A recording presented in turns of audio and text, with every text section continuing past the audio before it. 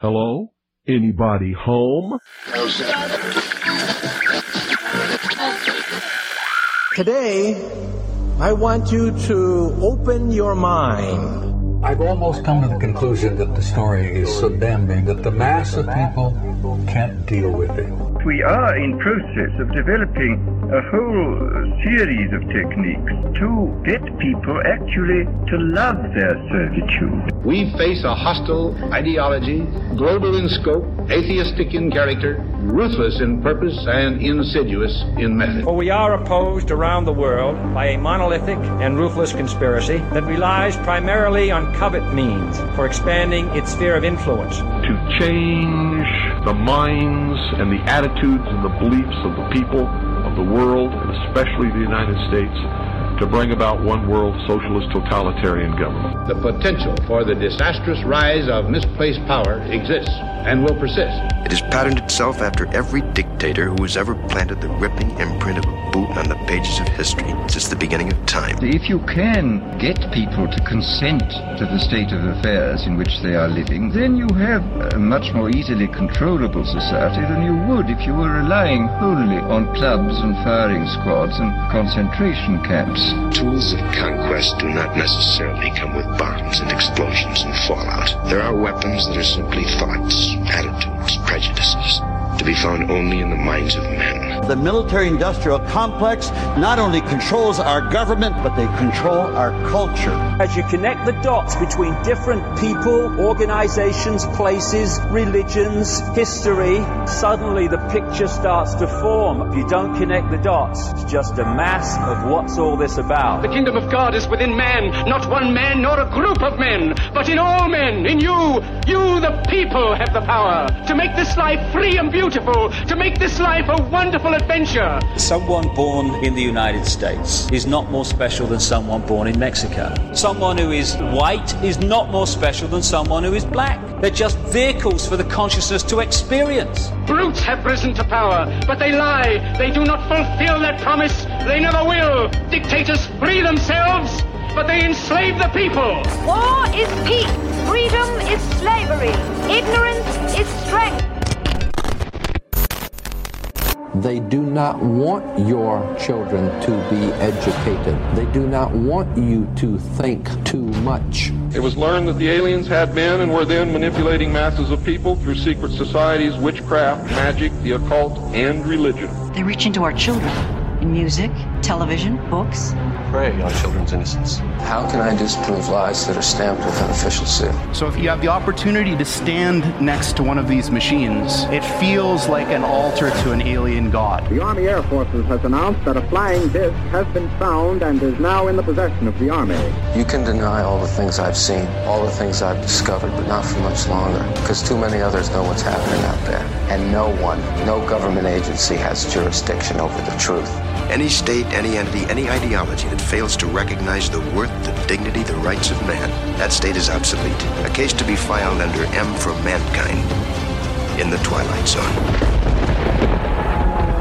It's about time some of you got acquainted with the real hard truth. Freedom is the privilege to be right. Freedom from the disasters of our mistakes. It's the heart that says, I will not acquiesce. Across the gulf of space, intellects, vast and cool and unsympathetic, regarded our planet with envious eyes. Each of us, when separated, is always looking for our other half. And the desire and the pursuit of the whole is called love. Heart perception will change everything.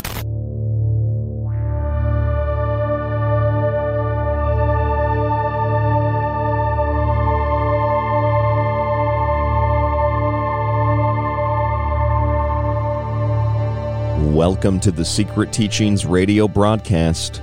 I'm your host, Ryan Gable. Thank you for joining us this evening, this morning, this afternoon, tonight, whenever and wherever you are listening around the world as we broadcast on the Fringe FM. That's thefringe.fm. The network website, fringe.fm. The free Fringe FM app is available for download. Again, that is a free application to download. You can send shout-outs into the network with that app. Some other cool features. You can listen to us on TalkStream Live and on the Paranormal Radio app, Monday, Tuesday, Wednesday, Thursday, and Friday, the same time each night after Lighting the Void. If you missed any of our previous broadcasts, if you'd like to listen to the show at a more convenient time, you can always go to the website at www.thesecretteachings.info and subscribe to the show archive. You can subscribe weekly, which a lot of people do that so they can consistently support the show, $5 a week, or they do it monthly for $10, or for the best deal, $50 for 1 year.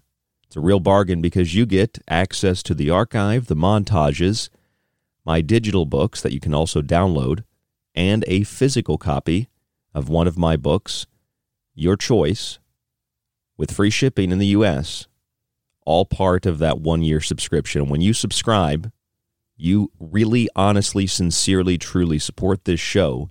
You are the thing, other than my obsessive dedication, that keeps us on air Monday through Friday.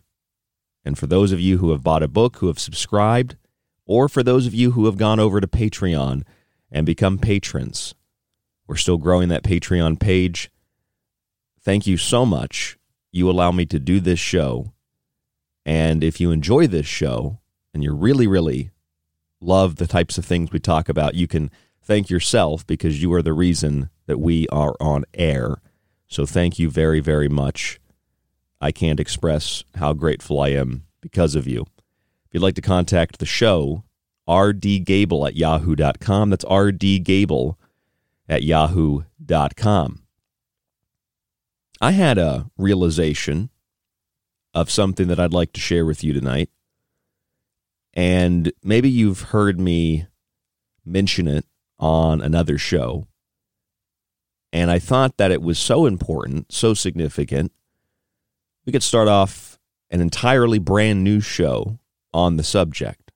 As some of you know, that hopefully within the next month, I'll be escaping New York, and I will be moving to the Southwest, a place that I've always felt very drawn to.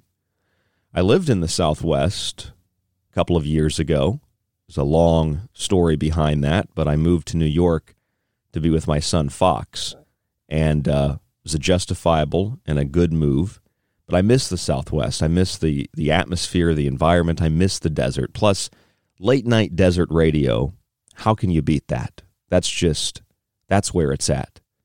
But before I moved to the Southwest, I had lived in Idaho. And Idaho was a state that I knew very little about. I didn't know anything about Idaho except for those, proverbial potatoes. And I knew about the blue football field for the Boise State University football team. And that's pretty much it. And I kind of moved to Idaho from St. Pete, Florida on a whim. And I lived there for over 3 years, close to 4 years, I think, 4 years. And I kind of fell in love with Idaho. I really liked the fact that Idaho was pretty much laid back politically. The city of Boise was superbly clean, hardly any crime. And, the temperature fluctuates from 100 degrees in the summer to like 0 degrees in the winter. But most of the rest of the year, it's very nice there. And I lived in Boise, just outside of the city. I actually lived right across the street from the blue football field. That was my only landmark. That's the only thing I knew there. I lived in that same apartment for the whole entire time I lived there. And I didn't know that Idaho had a really incredible history of things like nuclear technology and UFOs. Nobody told me that. I never heard that on a radio show, on a documentary.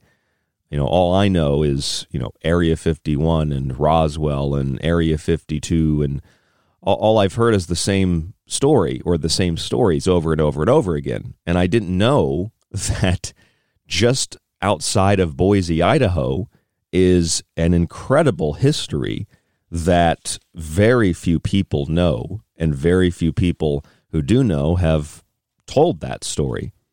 There's a museum just outside of Boise. and maybe that's not the right way to put it because it's a couple of hours outside of Boise, but if you drive southeast from Boise, you'll come across the EBR-1 Atomic Museum. You'll come across Arco, Idaho, and Atomic City.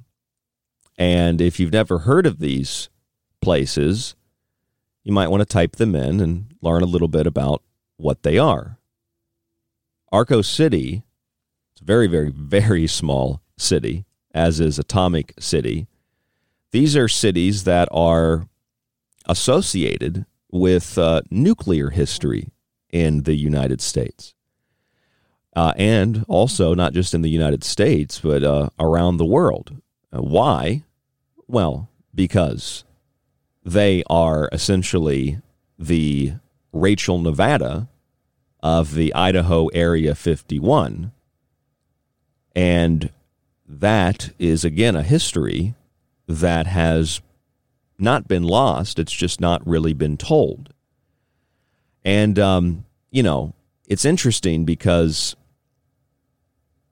when you look at what was done out in this part of the country, and you look at what's still being done in that part of the country due to contamination and radiation, it makes you question why this part of the country has the highest per capita,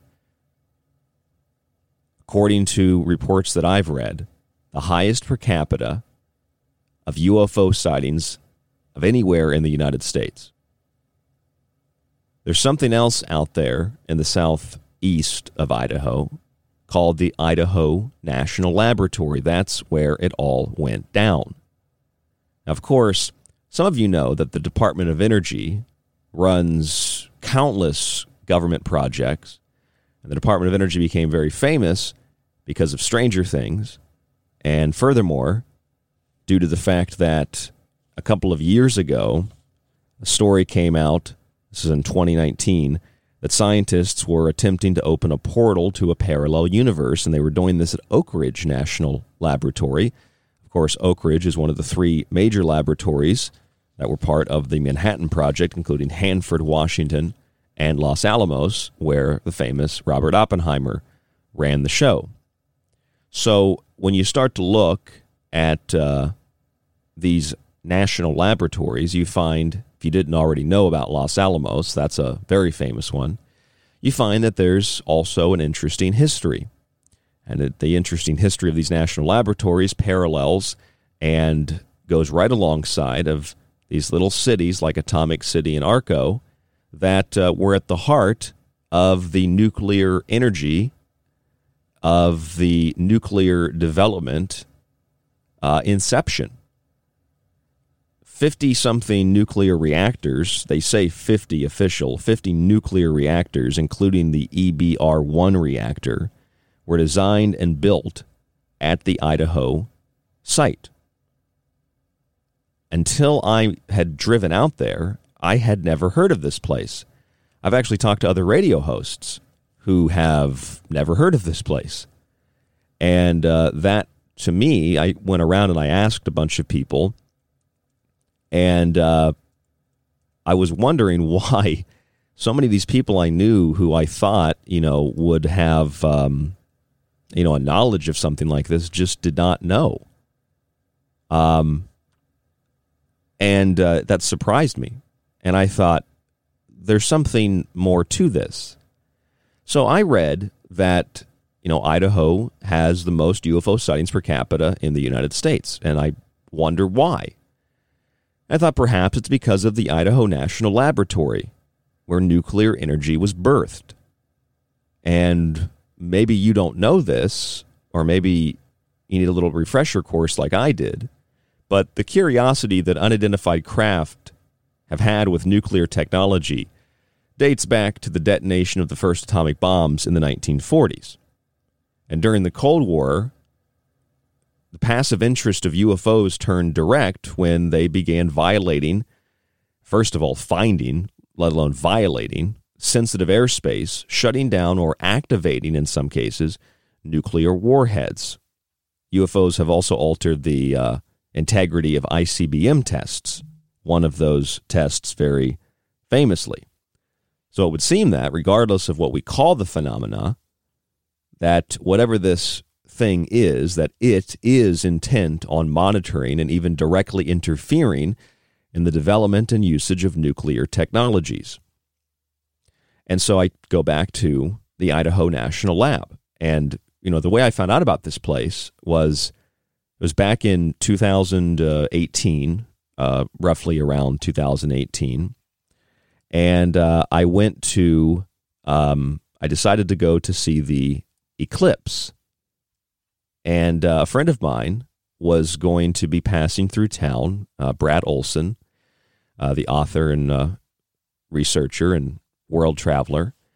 And he stopped by the apartment in Boise, and he spent the night there. And we decided to go out, and we were going to go see the eclipse. And so we came back, and I had been getting messages from Ron Patton about an event out at the ECETI Ranch. And I had thought, I don't know if I really want to drive out there. And Brad kept saying, "Come on, let's go to the ranch. We'll go to Portland, and we'll do Clyde's show." And I thought, I don't know if I really want to go. And it was that night I went to the store while Brad was doing a radio show, and I was actually asked to do the same radio show. It was Jimmy Church, and I didn't want to do it. Jimmy didn't really want me to do it, I don't think either, but I decided, no, I don't want to do that, Brad. You can use my studio, and I'm just going to go to the store. And when I was at the store, I was looking through stuff, and I thought, you know what? Screw it. I'm going to go to ECETI. I'm going to go back to Portland. We'll go on Clyde again, and I'll have a good time. And I thought that would be, the highlight, along with the eclipse of, that whole trip, that whole experience.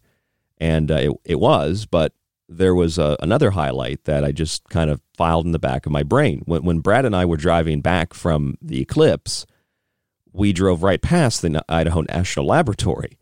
And a couple of days later, when I got back from Portland, I started to research it, and I realized, oh my God, there's like an incredible history here.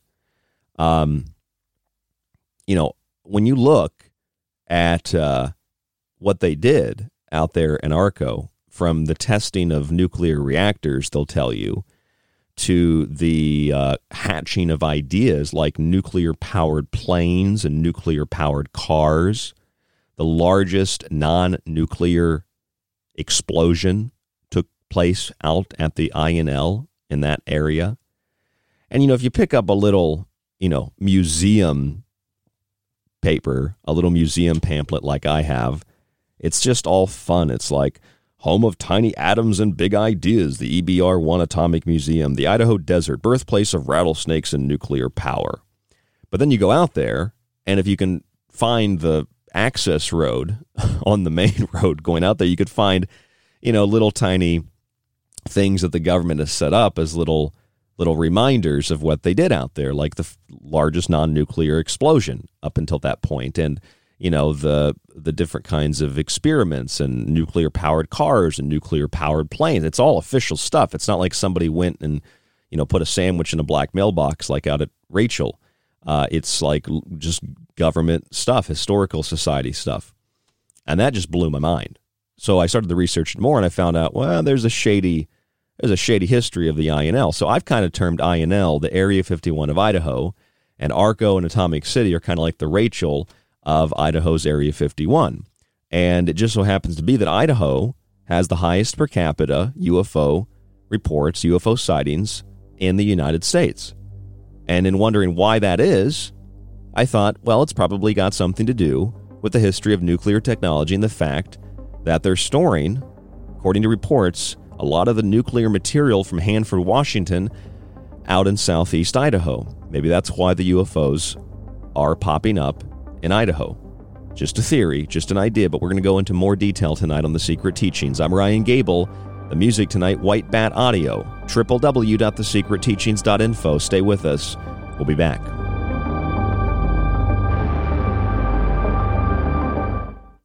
Attention, you are tuned into restricted airspace. Tune out immediately. This is The Secret Teachings Radio on The Fringe FM. If you enjoy The Secret Teachings and want to hear more while supporting the show, visit the website, thesecretteachings.info, and subscribe to our show archive. As a yearly subscriber, you can download and stream every show after it airs and get access to the digital versions of each one of Ryan's books. The show offers weekly and monthly subscriptions, or for $50 a year, get access to the archive, montages, and digital books at a discounted price. Just visit thesecretteachings.info and click on the donate button at the top of the page. Your subscription supports The Secret Teachings, The Fringe FM, and you. Alex Exum. My name is Alex Exum, and you're listening to The Fringe FM. Hey there, I'm Ryan Gable of The Secret Teachings, and like my show, I like to associate with people and companies who are passionate about taking steps to a healthier life. Pro One Water Filters brings you simple-to-use systems for the home, business, and even the shower. They filter fluoride, heavy metals, and more, and their shower heads stop chlorine from being vaporized and inhaled. I've personally used their systems now for 5 years, and they're worth every penny sincerely. Our other affiliate, US Plus Health, is a small American company specializing in hydrogen peroxide solutions, isopropyl alcohol, and hand sanitizers with no additional ingredients like ethanol, chloride, or methanol. They use 100% U.S. materials at an FDA-registered facility. Their simple, non-toxic formulations are both safe and gentle. They evaporate quickly and leave no residue or stickiness. They're even recommended by the CDC, FDA, and WHO as opposed to other toxic chemicals like QACs. Find links to these affiliates, Pro One Water Filters, and US Plus Health on our website, www.thesecretteachings.info for links, or visit usplushealth.com and type in the promo code TSTCLEAN.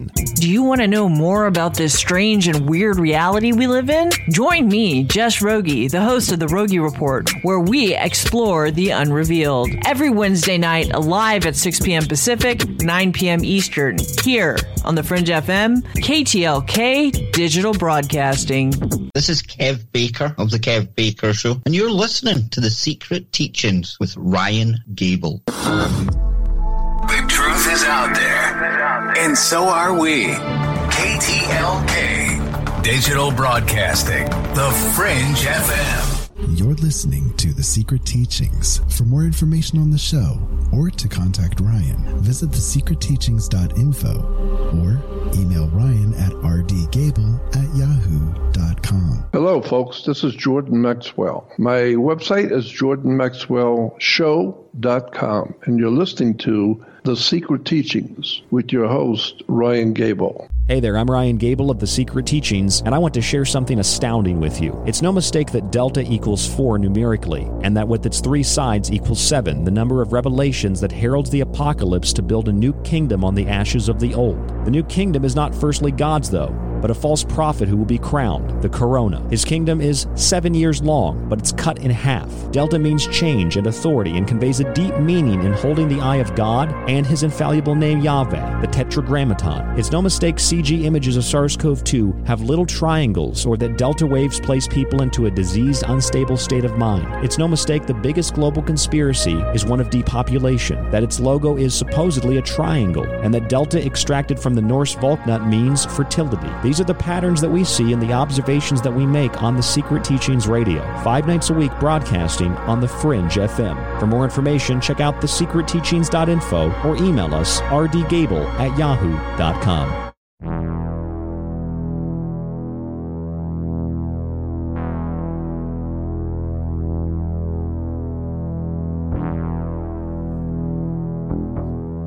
I'm Ryan Gable, and you are listening to The Secret Teachings Radio.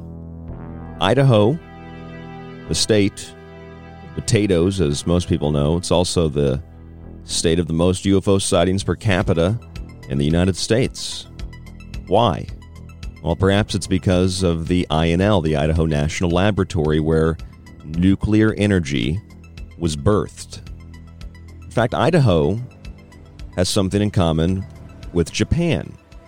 Japan has a history of obviously being the first country to be nuked by an adversary.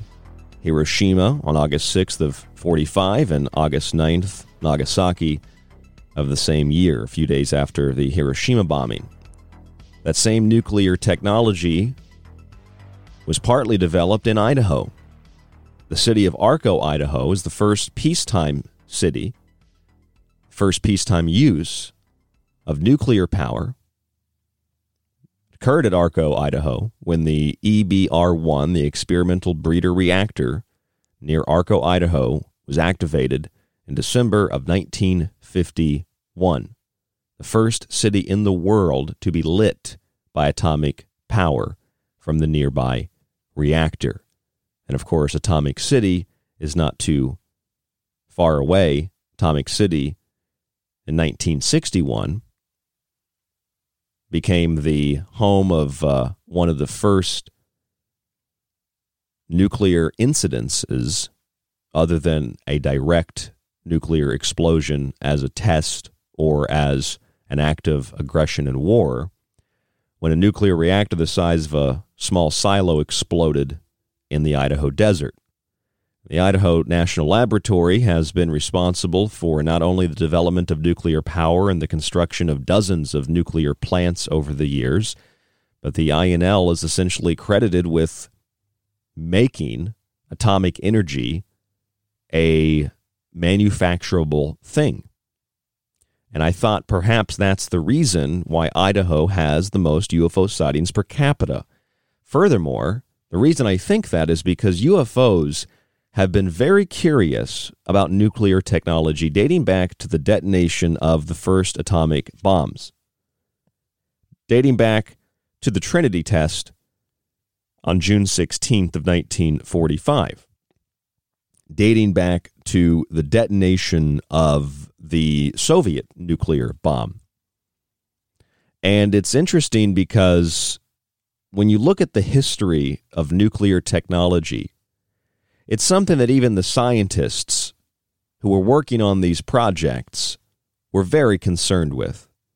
Whether it was the atomic bomb codenamed the test, Trinity, or it was the hydrogen bomb that Oppenheimer refused to build, and Oppenheimer actually had his government credentials removed because he said he's not going to participate in building another weapon of mass destruction, essentially.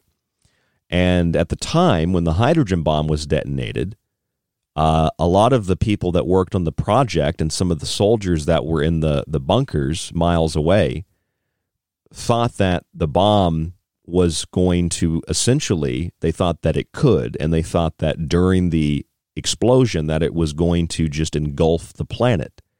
The explosion was much more powerful than they thought. It was much more wide-ranging than they thought. It was much more powerful than they thought, and they felt that it was just going to consume, a lot of the soldiers thought it was going to consume their bunkers that they were in miles and miles and miles away. It was a very scary test detonation. And of course, they did that in the ocean. The Trinity test wasn't done in the ocean. It was done at outside of White Sands, New Mexico, near Alamogordo. And of course, they have the little site out there you can go visit during certain times of the year. It's probably closed now. And I think you have to get cleared by the federal government to even go out there to see the location. But it's an eerie history. I mean, obviously, looking at a nuclear bomb detonate, whether it's, a computer-generated version of it or it's the real thing, it's a scary thing to behold. And I don't really think that anybody could look at a nuclear reactor generating power and think just based on Chernobyl or 3 Mile Island or little tiny incidences like the one that happened in the 1960s at Atomic City. I don't think anybody could say that's not dangerous. And I don't see how world leaders can suggest, as we've seen at recent summits, that nuclear technology is the way to go. I think that's quite preposterous. I think that nuclear technology is the thing that we should be moving away from, not into. They tried to develop nuclear-powered cars and nuclear-powered planes, things that you would see in the video game Fallout, when you shoot the engine and it blows up with a small little mushroom cloud. And throughout the history of nuclear technology, nuclear technological development, whether it's reactors at INL or it's the development of the atomic bomb at Hanford and Los Alamos and Oak Ridge, you find that UFOs are really, really interested in these atomic bombs. You find that they're really interested in nuclear technology in general. In 1949, it was a handful of years after the Trinity test and after Hiroshima and Nagasaki, and I maintain from my research, and I put this in my book, The Technological Elixir, that bomb dropped on Hiroshima was not an American bomb, that bomb dropped on Hiroshima was the result of German engineering, and ironically, perhaps even Japanese engineering, but particularly German engineering, and was part of an agreement, part of a deal, an exchange between German high command and the U.S. government, but that's another show, another topic. It's also in my book. If you'd like to get a copy of the Technological Elixir, you can read that for yourself, www.thesecretteachings.info. But the Soviets, they tested, a nuclear bomb in the late 1940s, and there have been reports of UFOs from the United States testing and manufacturing facilities for these types of weapons all the way to the Soviet Union. So both sides of the world. And there were also tests, in 1952 for the hydrogen bomb that were supposedly, reportedly accompanied also by unidentified objects. Now, it's funny because a magazine called Look published an article decades ago called Hunt for the Flying Saucers. And it was reporting on a U.S. Air Force investigation that was kind of secret into around 800 UFO reports. And this report in Look magazine had a map from the Air Force showing supposed UFO sightings and how they all seem to be aligned with atomic energy installations. Think about that for a second. Think about what that implies. From nuclear weapons tests to atomic energy installations, it seems like UFOs from the very beginning, from the Trinity test, have been paying attention to what humans are doing on planet Earth.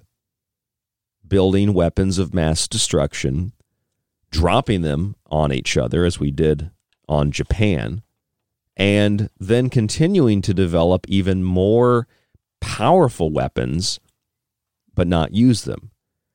You want to see something real scary? Look up the Tsar bomb that the Russians built. Holy hell, that thing, I think the mushroom cloud reached almost into space. The thing, I read that thing was so big, so powerful, that if it were to be detonated, for example, over France, the entire city of Paris would have been the epicenter, would have been ground zero. It wouldn't have been, a small area. That's how large this bomb was. And from what I read, even the Russians were like, all right, we need to scale this back. This is insane. Because this thing was, they don't tell you about that in school. They don't tell you about the Tsar bomb in school. That thing was massive. And you can actually find this video of it, first of all, but you can find little graphs that show you how big the Tsar bomb was in comparison with the Bravo bomb, or in comparison with Hiroshima, or the Trinity test. Because Hiroshima, I think, was a little bit smaller than Trinity. But the Tsar bomb was just absolutely massive. Massive bomb. Just incredible. And it's well-known history. It's just not something that we're really taught. So in the 1960s, something interesting happened. Vandenberg Air Force Base. The military in the United States was testing an ICBM, intercontinental ballistic missile. These ICBMs would have cut down the rate of time it took to initiate and launch an attack on the Soviet Union and to strike the Soviet Union. It would have cut that time down from a bomber having to fly to the target, something that would have taken up to 12 hours to deliver the payload, and it could reduce the time to about 30 minutes. So that's a substantial reduction. You could strike the Soviet Union, you could strike the enemy within a matter of minutes, essentially within a matter of seconds, in comparison with the hours it would take to take the bomb, load it on the plane, if they did keep them preloaded, to, get the flight crew on the plane, take off, fly to the destination, depending on where the planes were stationed. It would have been a much longer ordeal. And, obviously there's a chance of various, I think a larger chance of various, failures on a mission like that. But you wouldn't even have to send soldiers on this mission. You just have somebody push a button, which also takes the human element out of war as well, of course, especially when you're dealing with nuclear weapons. But, the ICBM that was launched at Vandenberg Air Force Base, something really interesting happened. They launched this thing, and an Air Force soldier, I think he was a lieutenant, he had set up a camera, a very light-sensitive camera, miles and miles away from where this ICBM test was going to take place, to film it, to see, what was happening, and to have a record for the military. And when the film was developed and it was viewed, they saw something else in the film. They saw a UFO, some kind of unidentified flying object, a UAP, if that makes you feel more comfortable. But it looked like a flying disc. It looked like an actual flying disc, according to reports. Yeah, not just a flying saucer in the traditional sense, because all UFOs don't look like that. But this disc, it flew next to the ICBM, which was carrying a dummy warhead. It was just a test. And this thing was traveling at 11,000 miles an hour. And it shed its first, second, and third stages. And then this UFO pops into frame. And the reports are that it looks like the object had beamed something at the ICBM. And that this object, at 11,000 miles an hour, nonetheless, flawlessly, effortlessly, just circled around the ICBM at different points. And then the object moves away, and after what amounted to a perfect launch, perfect separation of the first few stages of the ICBM, the whole test fails.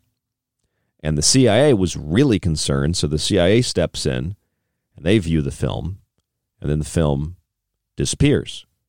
And according to military records, that was never disputed that it happened. There's just no record of the tape. And, let's say that was made up. That's just a totally fictitious story. Why would the Air Force make that story up? Why would the Air Force fabricate a story about an object that made their high technology useless? I mean, that is why the CIA probably stepped in to begin with, because it became a national security threat when a secretive and advanced technology like an ICBM, which could revolutionize warfare and could also be the one key component to striking the Soviet Union before they could strike us, if the Cold War were to turn hot, why would they make a story like that up? So for those of you who might think that the Air Force fabricated that story, I don't think so. I think it was something that happened that was not anticipated. Nobody thought a UFO was going to fly alongside of the ICBM. And I think that the Air Force maybe was okay with, the myth being out there, because it would kind of take away from the fact that the missile failed. And maybe it failed because of a UFO. Maybe it failed because of human error. Could have failed because of either thing or something else.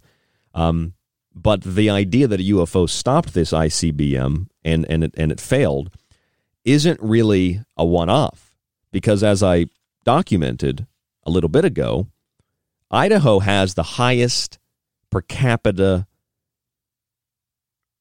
UFO sighting reports than any state in the United States. And Idaho is the home of nuclear technology, nuclear reactors. A lot of nuclear material is stored there at the Idaho National Lab just outside of Arco and Atomic City. Atomic City was put on the map back in the 50s and 60s. It's known because a nuclear reactor exploded out there. And Arco is on the map because it was the first city to be powered by atomic energy, at least officially. And, this was a really incredible history that's kind of been lost out there in Idaho. But it might just be a coincidence that Idaho has all these UFO sightings. Or it could be part of a larger thread. Like, for example, in 1949, when the Soviets tested their nuclear bomb, UFOs were witnessed. UFOs were over the facility where they manufactured this bomb. In 1952, tests for the hydrogen bomb reportedly were accompanied by UFOs. I wasn't there, but this is what I'm getting out of history. And, of course, Look magazine published a story, Hunt for the Flying Saucers, an Air Force investigation into around 800 UFO reports, where they showed a map of UFO sightings and atomic energy installations, kind of like the Idaho National Lab. And then Vandenberg Air Force Base, they have this test of the ICBM and the UFO alongside of it at 11,000 miles an hour. And the test fails. And then we go on from there. We go to Minot Air Force Base in North Dakota. Minot Air Force Base in North Dakota has an interesting story associated with it in relation to UFOs. That story is that in 1968, an unidentified flying object was instrumental in removing the lid, the covering of a nuclear missile silo. That's a really strange story. That's physical intervention by one of these objects. Or perhaps the most famous and perhaps the most disturbing story in the history of nuclear technology and UFOs. And that is the Malmstrom Nuclear Facility in Montana in 1967. 10 nuclear missiles were at this station. And it's very remote. It's in the middle of nowhere. And this object came over the installation, kind of monitored the installation. It came up to the gate. And there were reports from down inside of the bunker that there was an object outside above the installation. And after a little while, the nuclear missiles, each one on its own system, each one individual, each one has its own, set of codes and wires and all that.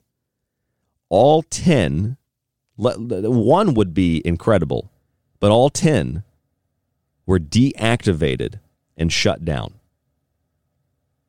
And each one is on its own network, essentially. It would be virtually impossible to deactivate one remotely. 2, 3, 4, 5, 6, 7, 8, 9, 10 nuclear missiles. And this is official military history. 10 nuclear missiles were deactivated by what can only be described as an unidentified flying object. And a very similar story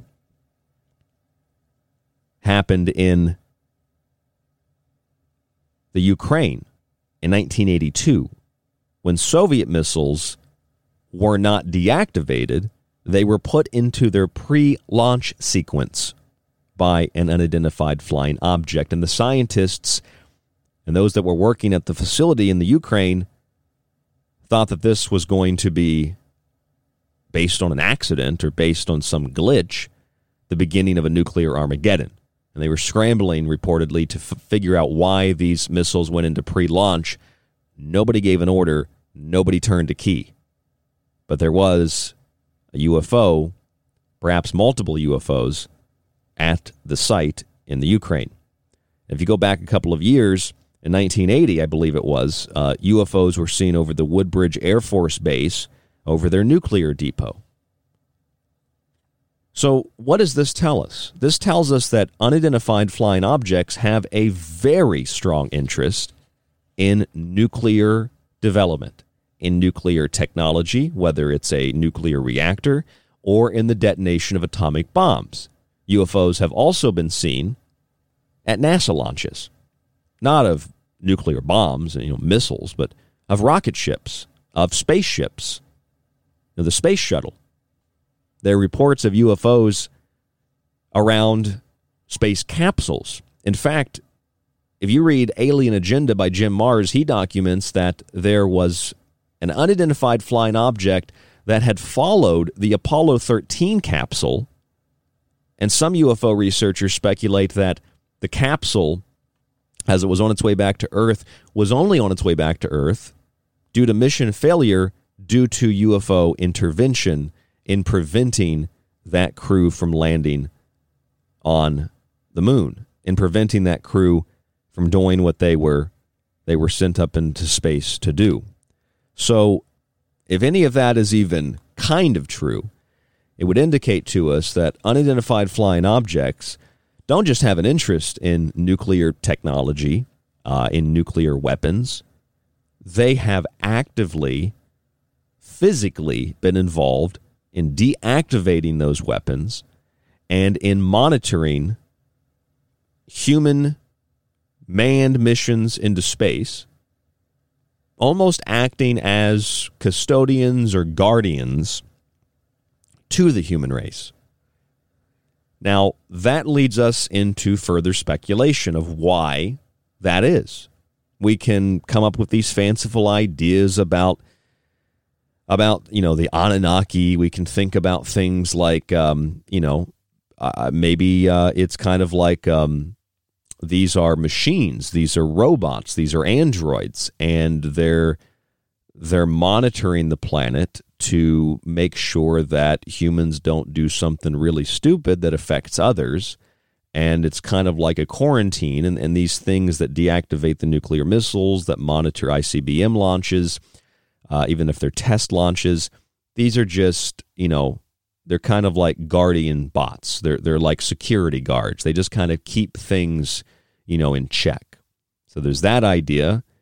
There's the general idea that a lot of these UFO sightings and a lot of these encounters with these objects, especially by the military, that we're dealing with an intelligence that's there, that's active, that's maybe in the ship, and they've come for whatever reason and however they knew, they've come to these secret installations. They've interfered, or they've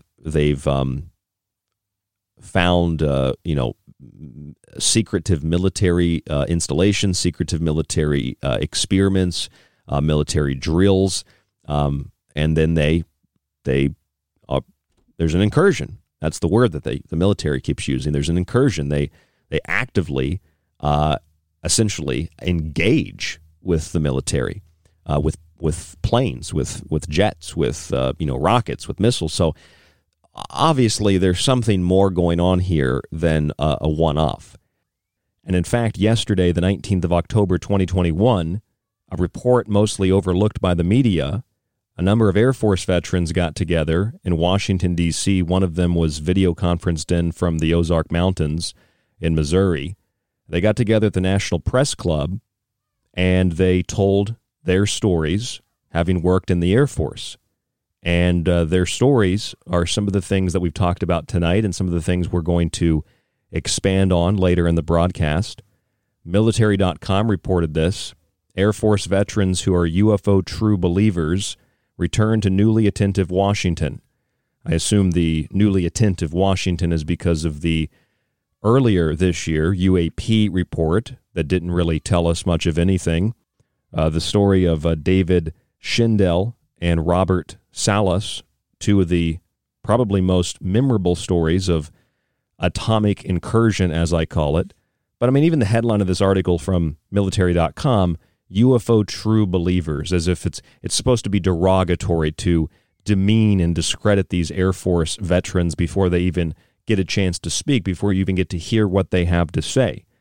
And I also found it interesting in this article, they refer to the Condon report, to the Condon report, which was a U.S. government-sponsored UFO study conducted in the 1960s, between 66 and 68, under the direction of Edward U. Condon. And the report found that a lot of sightings, they specifically looked at things, for example, like the Zond 4, which began its re-entry into the Earth's atmosphere, breaking apart in 1968. It was a Russian spacecraft.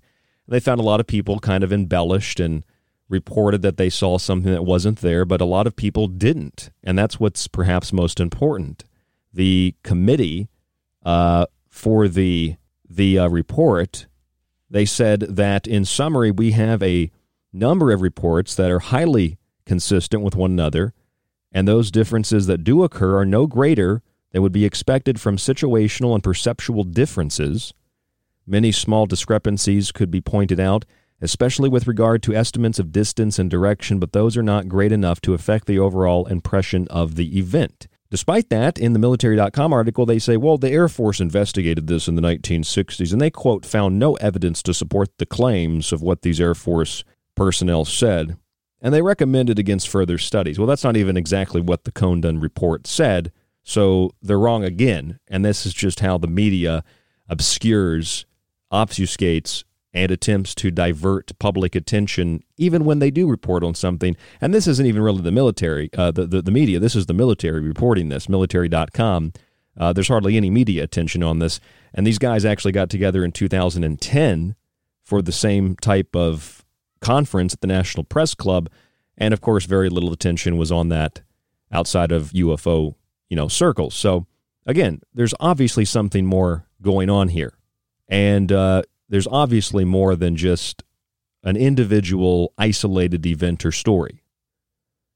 And that's what really irritates me about the opposition, as if there should be opposition to any scientific phenomena, the opposition to research and investigation like this. Because if you were to tell somebody, well, you know that UFOs are seen next to space shuttle launches and missile tests and nuclear bombs that were detonated, nuclear missile facilities, nuclear reactors, etc. Most people would say, well, that's just like a one-off. That's just something unidentified. But it's like, this is a story that's coming from the military. I mean, these are highly trained, most of them, say not all of them, but these are usually highly trained men and women that, and especially if it's the Air Force, they're trained in aviation. They know what planes look like. They know, what they have in the sky. And, with the exception that sometimes maybe there are secretive projects and programs that are run by the military, and they run them in front of trained professionals who can't identify them to see if, Air Force personnel can, if they're going to report this strange object, and kind of things that are happening in the military, things that are happening in the Air Force that only like 10 people know, like the Manhattan Project, just experimental craft. Maybe that is happening, and it probably is happening. But unless the military is intentionally manufacturing all of these stories, and the Soviet Union was manufacturing these stories, I don't see what else it could be. It clearly indicates that there's some form of intelligence. Maybe it's human. Maybe it's not. Maybe it's some breakaway civilization that is very human, that is monitoring this planet. I don't know. I don't have an answer for you. But I've been going back to some of my roots, and I've been looking at some of the things that I first read and I first researched and studied as I got into radio. And, if you were to ask me what I thought about Zecharia Sitchin, I would have told you, well, I liked a lot of what Sitchin wrote. Someone had asked me recently, they said, hey, you said a lot of Sitchin stuff was kind of made up and manufactured. What did you mean by that? And I've said that many times because Sitchin just translated what was available, and he made a lot of assumptions. And he made a lot of connections that might not have been connections. There might be missing pieces there. And he kind of created a story, kind of created a narrative out of what was available to translate, what was available in an actual historical record on a tablet.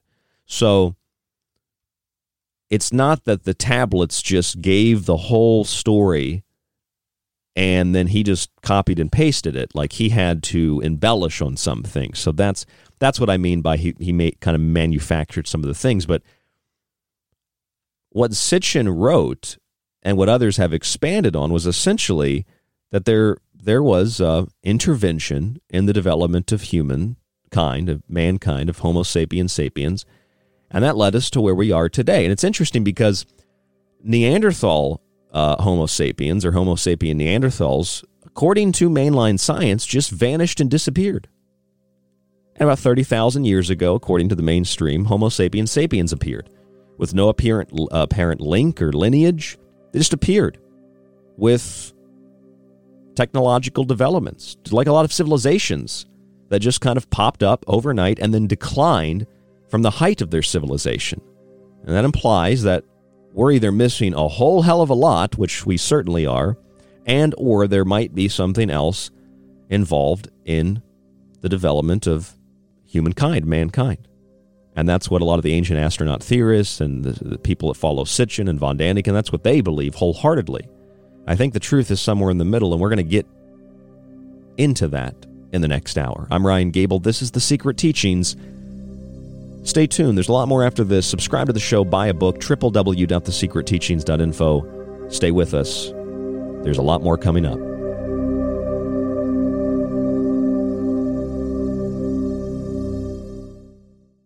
Lighting the void with the secret teachings of all ages.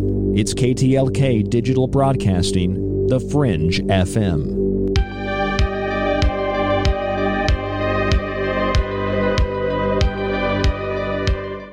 Do you like The Secret Teachings and Ryan's passionately balanced approach to subjects from food and health to the entertainment industry and the occult?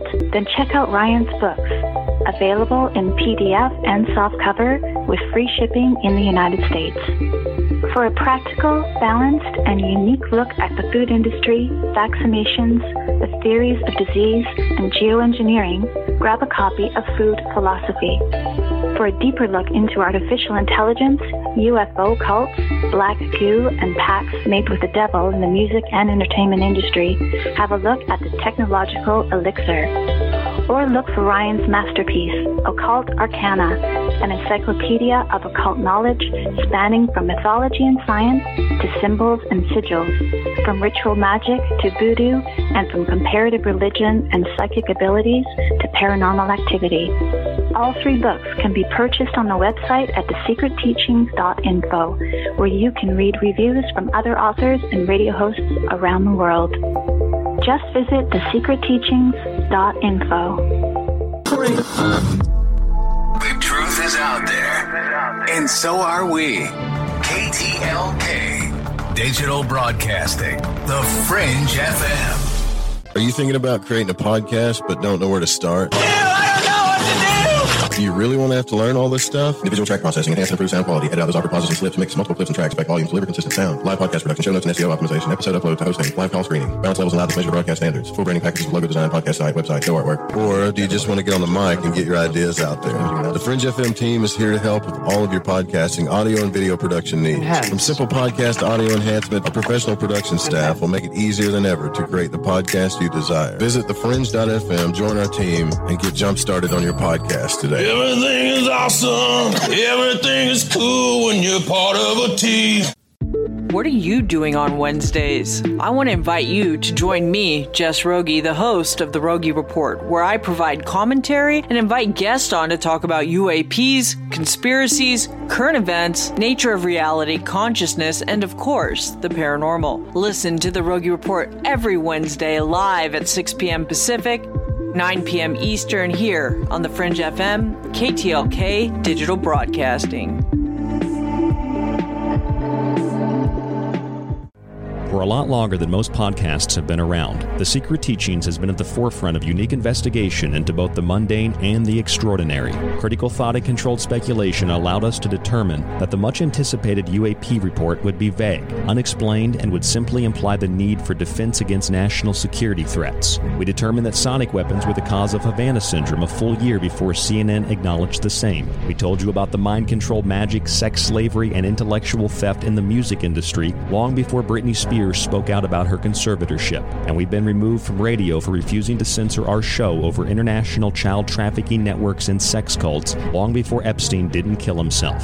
This has been done with no budget, only your support, and a will to learn and succeed. And you can continue to be a part of the Secret Teachings journey as we broadcast Monday through Friday after Lighting the Void with Joe Roop, right here on KTLK Digital Broadcasting, The Fringe FM.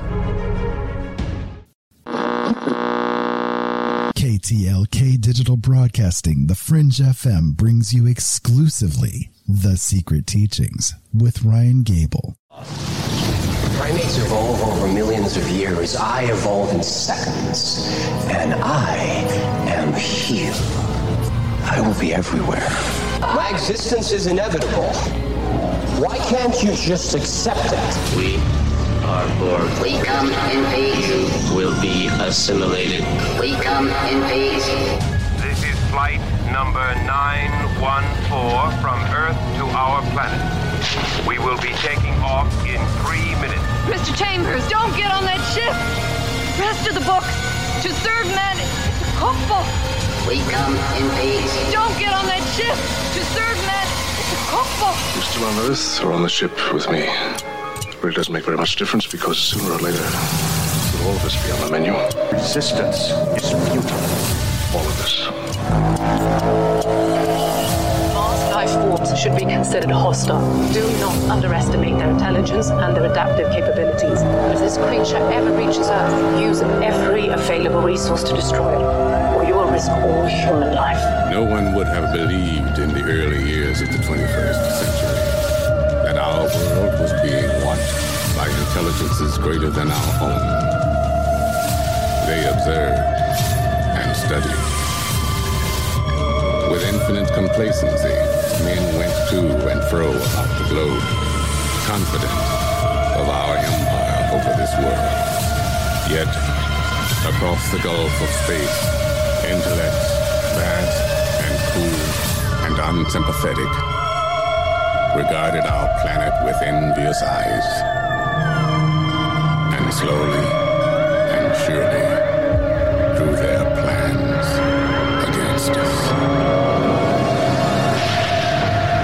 They fly apart like leaves.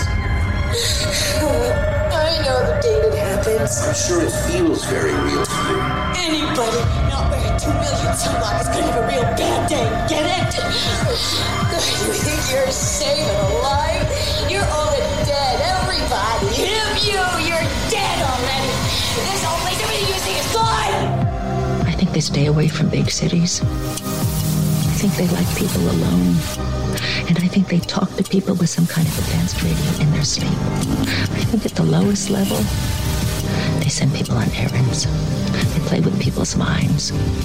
They sway people to do things and think certain ways so that we stay in conflict. I think at the highest level, they do things that cause nations to go to war, things that make no sense.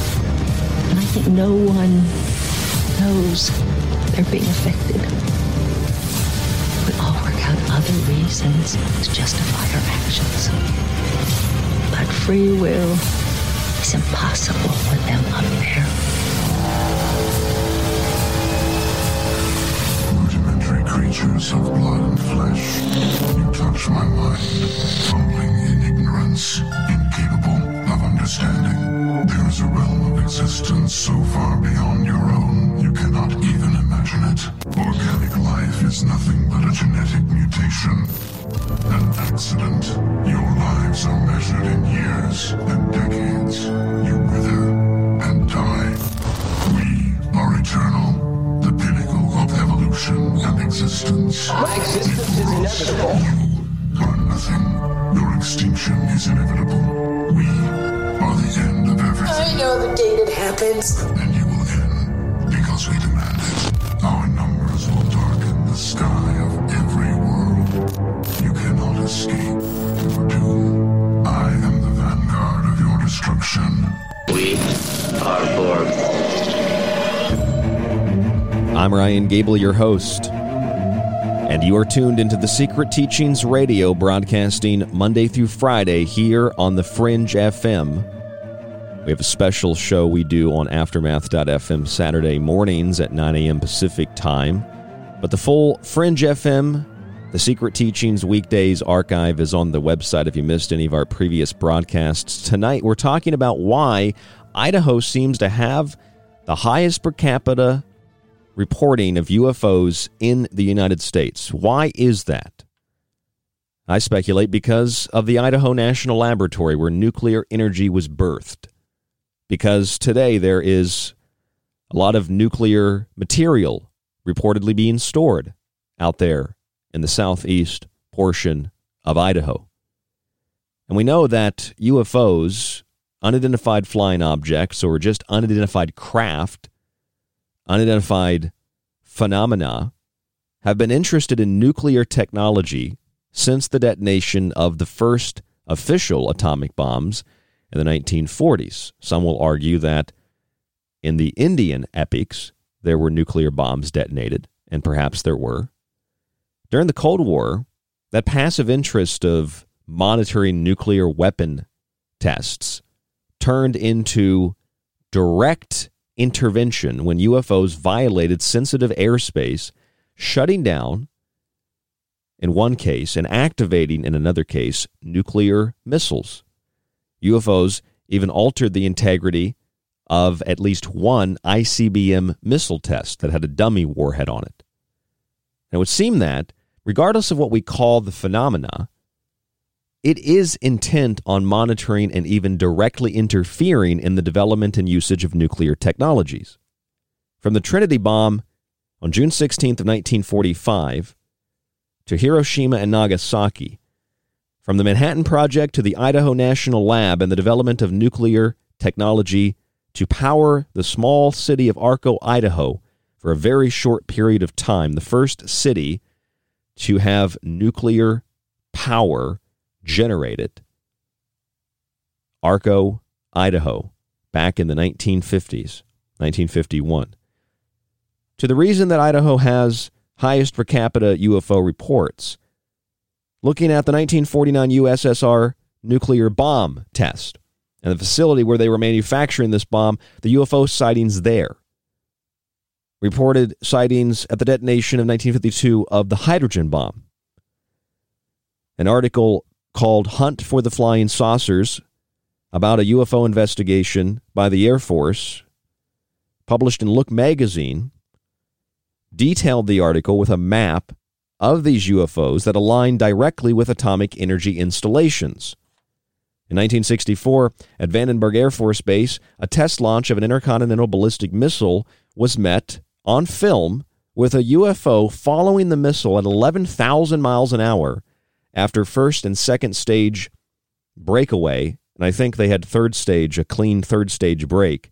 And then this object comes essentially out of nowhere, circles the missile, and then the test fails, and the CIA comes and they take the film. A few years later at Minot Air Force Base in North Dakota, a UFO reportedly moves the cover of a missile silo. Also in the late 1960s, Maelstrom Nuclear Facility, Montana. Maybe one of the most famous cases of UFOs interfering directly in the usage of nuclear technology. 10 nuclear missiles were separately, simultaneously deactivated by a glowing, unidentified object hovering near the gate of the base. UFOs were also seen in the 1980s over the Woodbridge Air Force Base nuclear depot in the UK. In 1982, in the Ukraine, the Soviet Union had missiles that were put into, and this is so terrifying, pre-launch by an object very similar to Maelstrom, but over the Ukraine at a Soviet missile installation.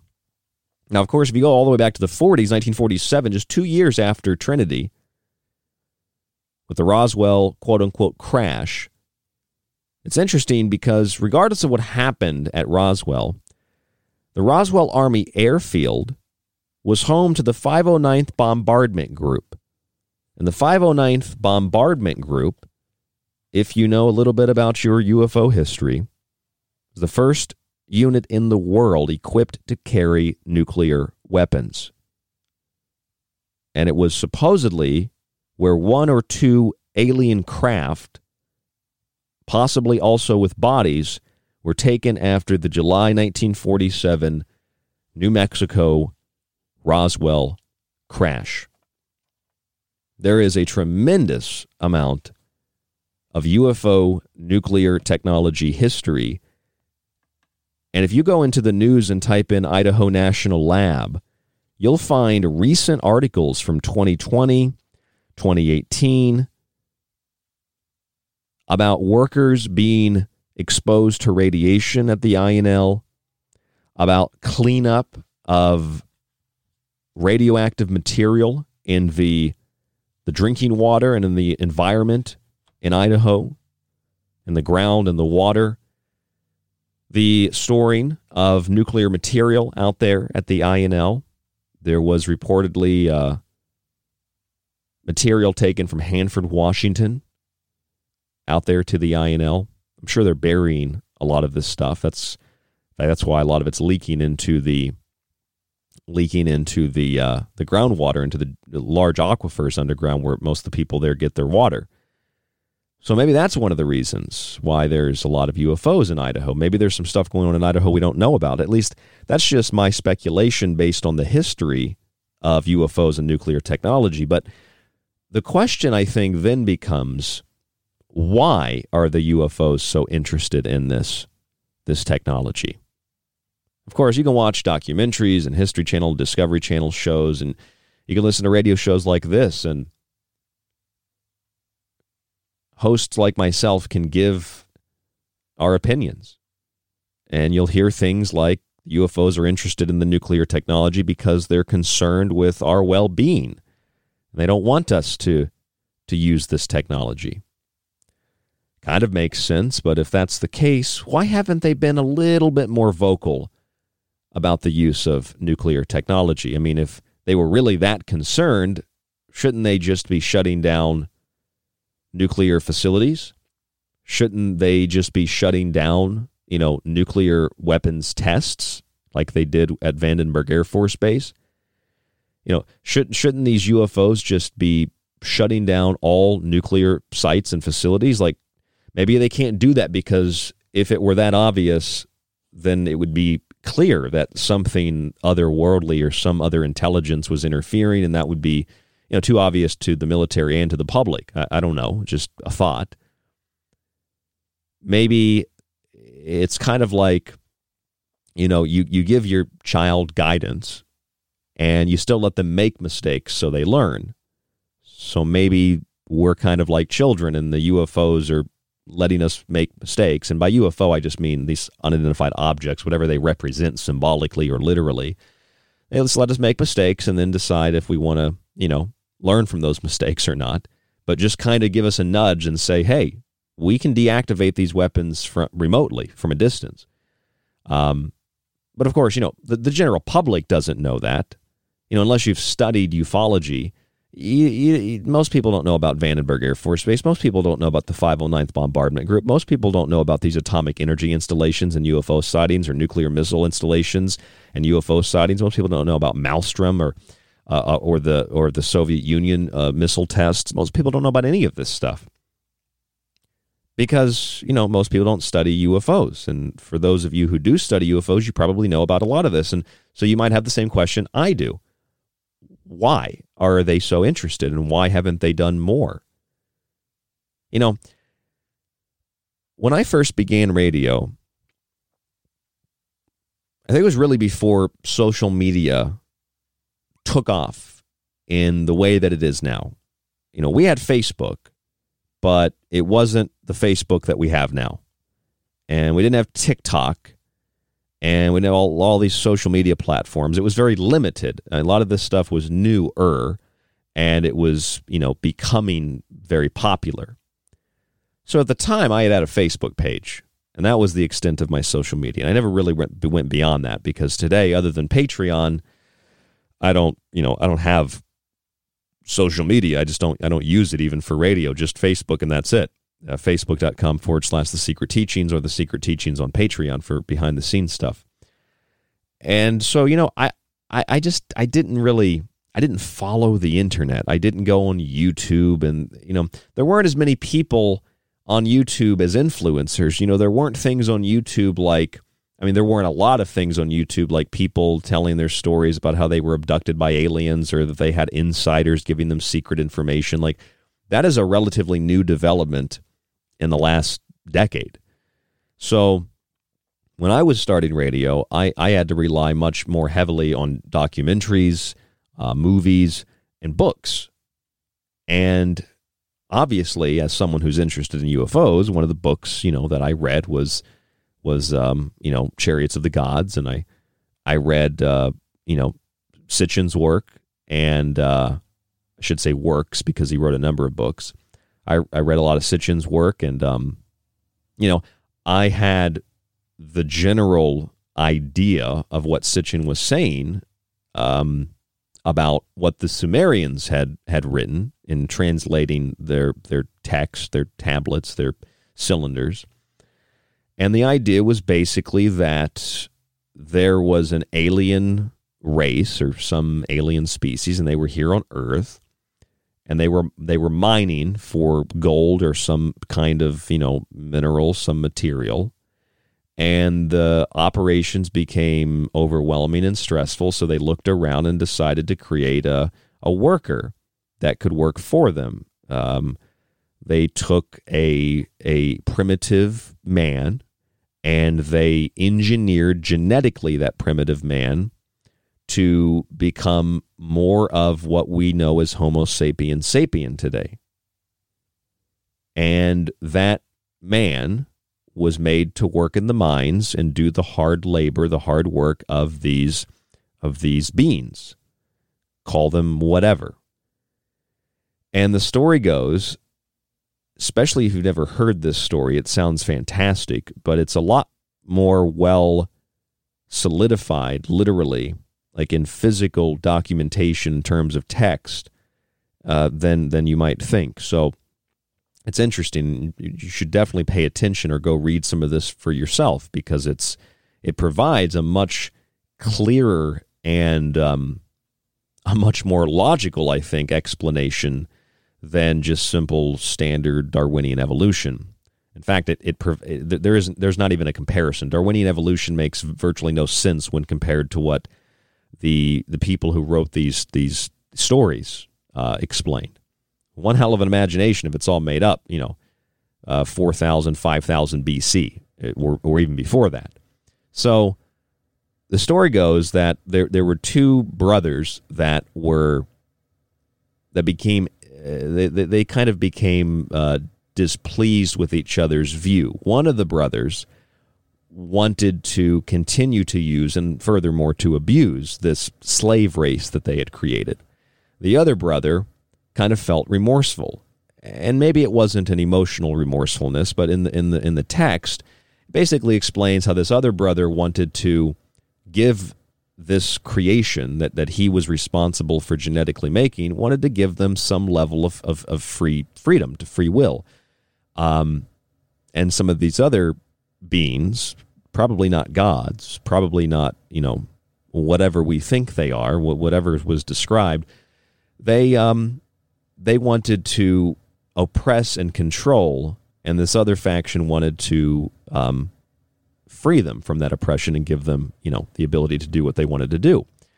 And one of the things that you read in these texts is that these beings, whomever they were fully aware of the difference between physical bodies and spiritual bodies. And they attempted and apparently succeeded in attaching the spirit to the human body. According to the translation of the text, in the clay God and man shall be bond. They'll be bonded together, to a unity brought together, so that to the end of days the flesh and the soul which in a God have ripened, that soul in a blood kinship be bound.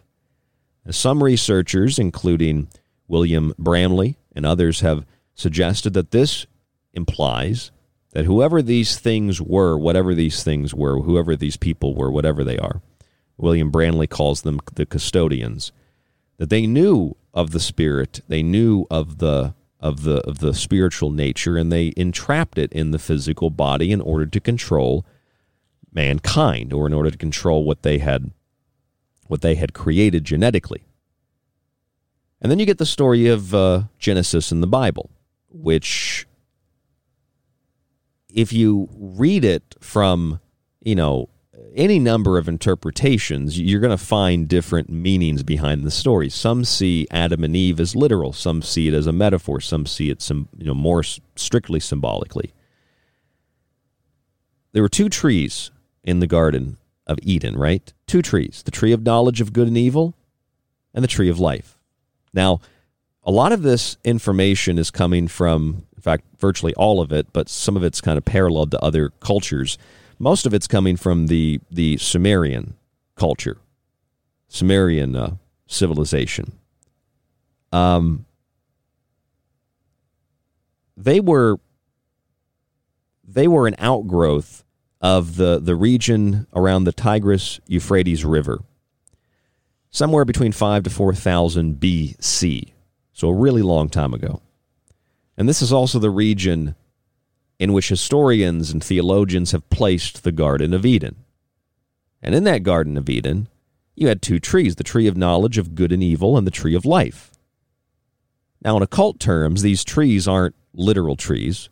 The tree of knowledge of good and evil is a symbol of ethics, of virtue, of morality, of justice.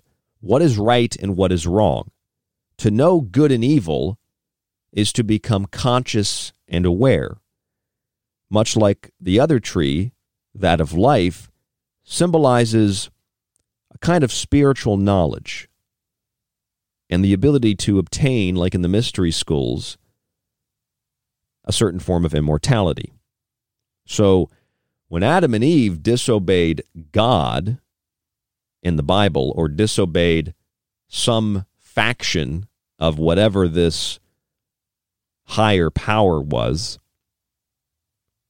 they became very angry. Adam and Eve had to suffer the consequences of their actions, and they became ashamed, not necessarily of becoming naked, but they became self-aware. They became conscious, in a sense.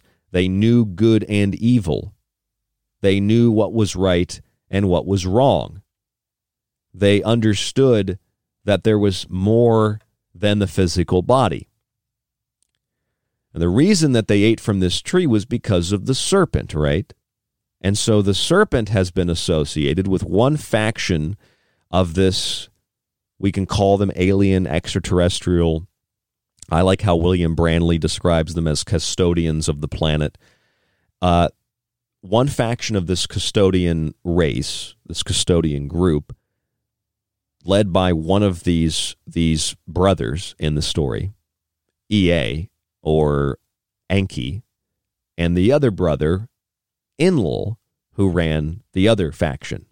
Enki is the serpent. Enki wanted to free humanity from the bondage that Enlil and the other custodians had made man for. A bondage of servitude, a bondage of hard labor, etc.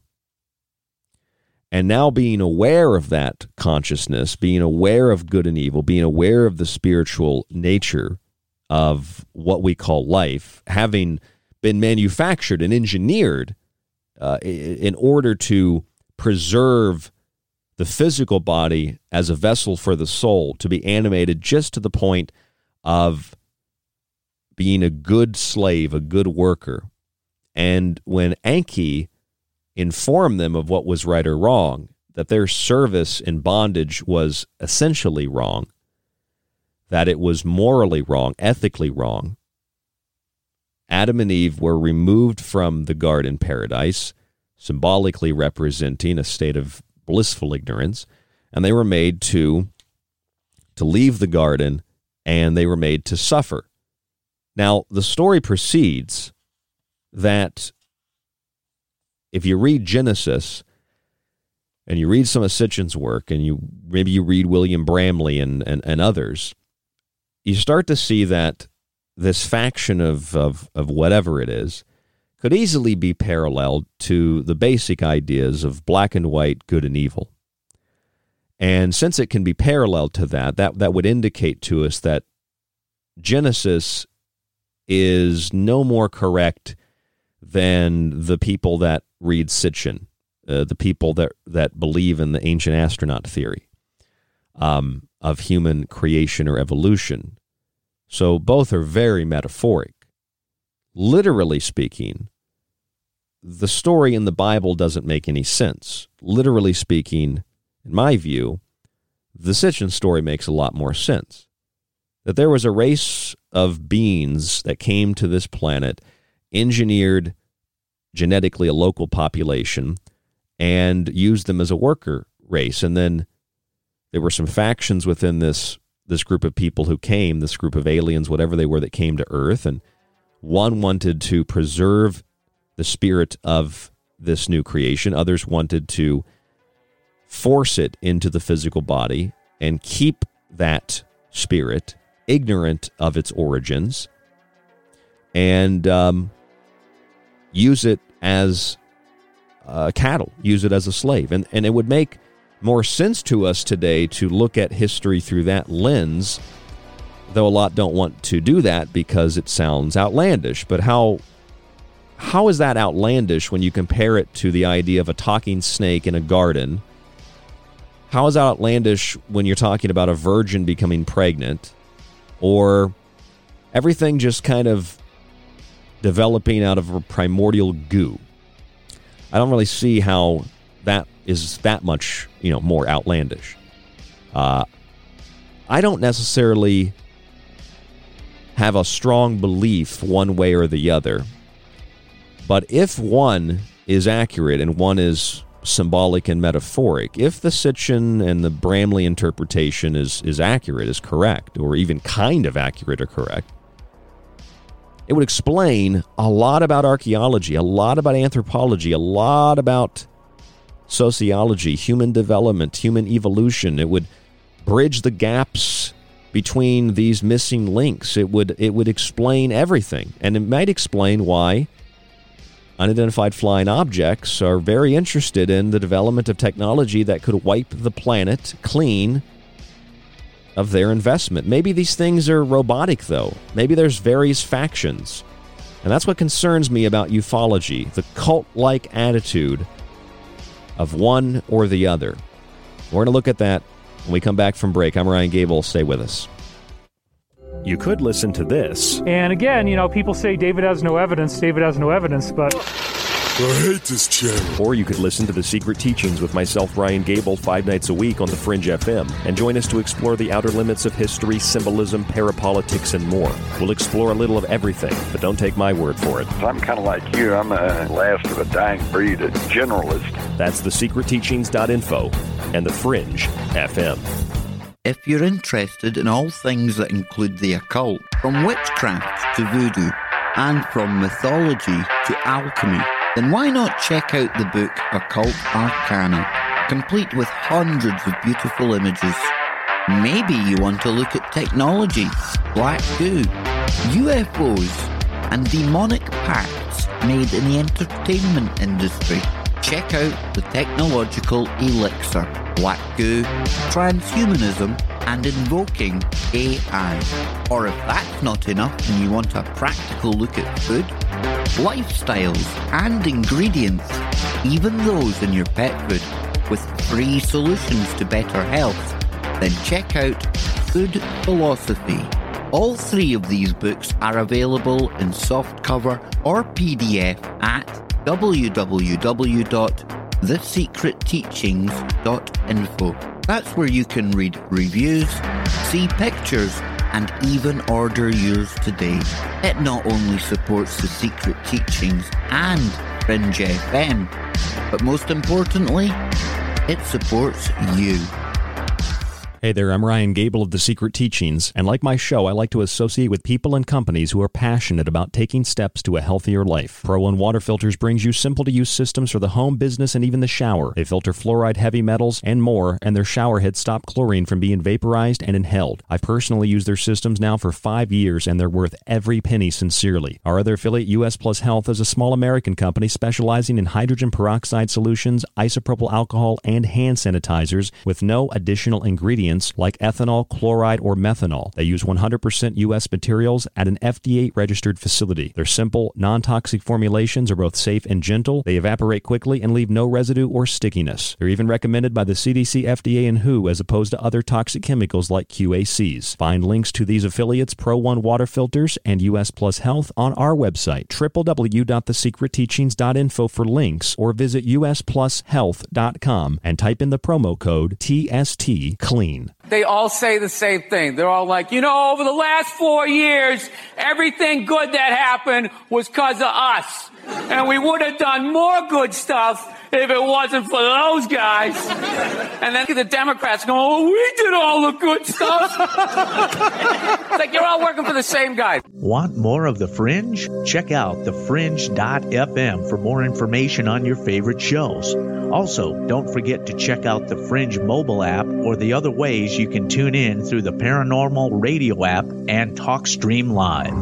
Where the normal and paranormal collide, it's the Fringe FM. Attention, you are tuned into restricted airspace. Tune out immediately. This is KTLK Digital Broadcasting, The Fringe FM. This is The Secret Teachings. If you'd like to contact the show, email Ryan at rdgable@yahoo.com or find him on Facebook at facebook.com/thesecretteachings. Howdy, this is Joe Mars, and you're listening to The Secret Teachings. I'm Clyde Lewis from Ground Zero Radio, and you're listening to The Secret Teachings with Ryan Gable. Hi, it's David Childress from Ancient Aliens, and you're listening to The Secret Teachings.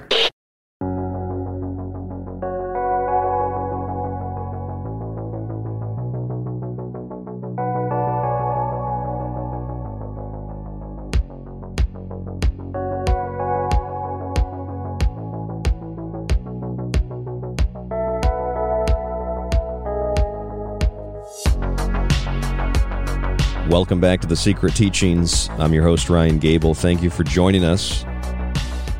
Don't forget to check out the archive at thesecretteachings.info. Don't forget to check out the books at thesecretteachings.info that supports the show. Helps to keep us on air Monday through Friday, 5 nights a week. Allows us to bring you the content and the material that we do bring you here on The Secret Teachings. If you'd like to contact the show, rdgable@yahoo.com. In 1910, an Oxford professor, a Nobel laureate, Frederick Soddy, wrote the following: "Some of the beliefs and legends bequeathed to us by antiquity are so universally and firmly established that we have become accustomed to consider them as being almost as ancient as humanity itself. Nevertheless, we are tempted to inquire how far the fact that some of these beliefs and legends have so many features in common is due to chance, and whether the similarity between them may not point to the existence of an ancient, totally unknown, and unsuspected civilization of which all other traces have disappeared." Dr. Soddy had a very controversial view on human history, even to this day. That's not all that he wrote. That's just one little paragraph from something he wrote. His contemporary, Charles Fort, I'm sure many of you know Charles Fort, was probably the earliest writer in the 20th century to honestly, sincerely suggest that human affairs have been influenced and manipulated by something otherworldly. He wrote 2 books, one in 1919 called The Book of the Damned, and one in 1923 called New Lands. He wrote in the Book of the Damned that he believes the human race is property. He said, I should say we belong to something. Charles Fort believed that one time the earth was a no man's land. There was nothing here. Other worlds came to this planet and colonized it, that they began to fight amongst themselves for possession of the planet. And now, regardless of who won, the planet is owned by something, and others stay away. He's obviously not the only person to make this suggestion. Some of the more famous researchers who have suggested that the earth is owned, that we are a quote-unquote slave race, that something engineered and manufactured us, that ancient extraterrestrials, astronauts, aliens were here before mankind developed into what we are today, that we are today made in the image of the gods, the Elohim, right?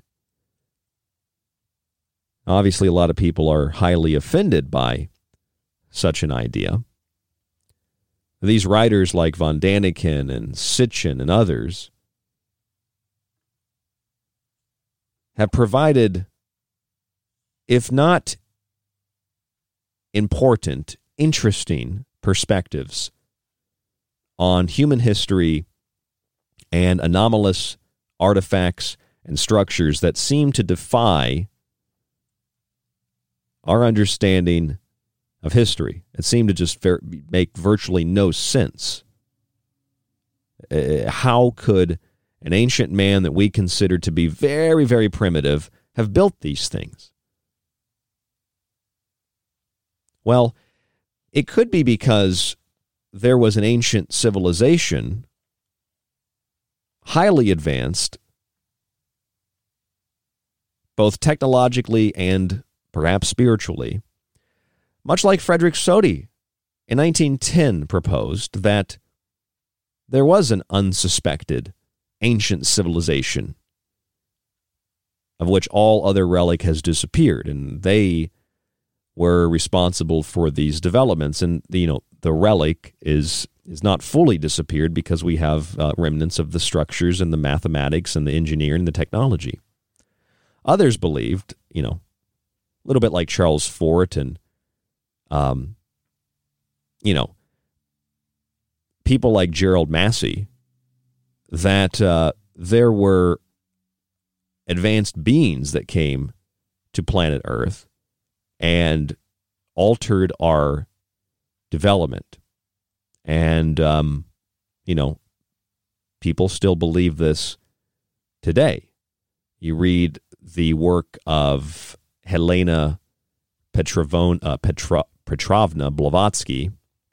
You read the work of Rudolf Steiner. You read the works of members of various secret societies, and you find that this is a common thread. It's a common narrative. And in the last segment, I kind of explained to you just a basic general overview of this custodial race of things, of beings, of whatever you want to call them, that came to planet Earth and engineered a slave race to do work for them. And one faction decided that this was wrong and decided to give this genetic creation the knowledge of good and evil, the knowledge of right or wrong, the knowledge of ethics, the knowledge of things that would make them more than slaves. You don't teach a slave to read or write, but one of these extraterrestrials or one of these beings decided to offer that knowledge to mankind, and Eve took that knowledge, symbolized by the apple, and Adam and Eve became consciously aware of what is right or wrong, and aware that there is more than physicality, that there is spirit, something that explicitly was written in ancient times, that whatever created man wanted to preserve the spirit by immersing it in a physical body and, in essence, trapping it. So to inform man that there was a spirit, that there was something more, there's a right and a wrong, that was to free the slaves and give them power. Now, if you interpret it literally, it makes a lot more sense than evolution. If you interpret it metaphorically, it still makes a lot more sense than evolution as far as I'm concerned. But it also then parallels the metaphor of the Bible, which isn't so literal. It's not as easy to understand. The Bible's much more esoteric. It's much more occult than, what Sitchin wrote or what was on some clay tablets. So one of the factions of this group wanted to free humanity. This faction is led by a person, if they were a person, named Enki, or Ea.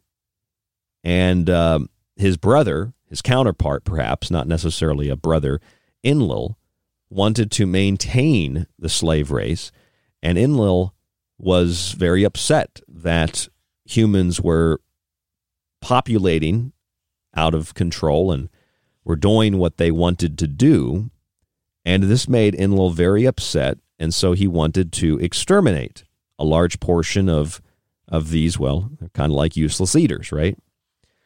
Now, I don't know if you see where I'm going with this, but it kind of parallels the battles that we have today with powerful, wealthy, most of the time eugenicists who believe that they are, and I say believe, they clearly believe they are superior to the rest of humanity.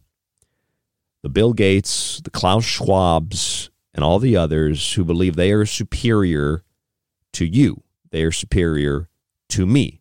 For what reason? They've got money. For what reason? They come from, a famous family. A lot of reasons. But they believe they are superior to us, and they tell us that. They write books about it. They tell us how they're going to, reset the world. And they are going to eradicate religion and eradicate spirituality and merge everything with machines, everything organic with a synthetic encasement. It's very similar to the story of what Enlil wanted to do, preserve mankind as a slave race and keep the spirit trapped in the physical body. This is what I call the technological elixir. So what we call gods or ancient aliens are giving us that technology to more rapidly, more quickly connect us to this digital sub-reality where there will be no spiritual development, no spiritual escape. And the other faction wishes to see humanity be more free. But I don't necessarily think that if these are extraterrestrials, aliens, whatever, why would they be so interested in human development that they would stick around today? Well, maybe some of them decided to stick around and the rest of them left. Maybe what's left today is basically the equivalent of, machines, robots. Maybe these are the things that are monitoring nuclear facilities. Maybe these are the things deactivating nuclear missiles and interfering with ICBM missile test launches. All things going back historically in military record have been done by unidentified flying objects. And they tell you, wait till the UAP report comes out in the summer of 2021. We're going to learn all about it. You don't really learn anything more than you already knew, but all the evidence is already there. You don't need a UAP report from the Office of the Director of National Intelligence to show you that historically, UFOs have been very interested in human technological developments to the point where they've issued what amount to warnings. Don't use these missiles. Don't use these bombs. And that doesn't necessarily sound like a malicious group of aliens. That sounds like something that's trying to help us. This is why people believe that there are two factions of extraterrestrials, or two factions of aliens, or at least, like good and evil, there's two factions that one wants to do good, one wants to do evil, one wants to help us, one wants to destroy us. Well, the question is, why hasn't the bad guy destroyed us? Well, maybe because we are property. We are worth something. We are slaves that toil, that work for this bad guy. So why would they want to destroy something that was a worker? Unless they proliferated out of control, and then, like in the Sumerian texts, Enlil wanted to destroy man, and so they used things like plagues. They used things like floods, which of course is part of the biblical story as well. They used what amounted to biological warfare. And when all that failed, then they, of course, used the flood of Noah, the story or the epic of Gilgamesh. They tried disease. They tried cutting off food. I mean, what does all this sound like to you? I mean, the Sumerian tablets describe that when Enlil became upset with this slave race, this worker race, they used a form of economic warfare. They used communist warfare. They just starved the people. They cut off food supplies. They laid diseases upon the people. They prevented childbirth. What does that sound like to you? Cut off the food. Release diseases. That could be poison and things like that as well. Prevent childbirth. I mean, that all sounds like what's happening today. That sounds like what was happening a decade ago. Controlling resources, starving people to death, eugenics, birth control, population control, biological warfare.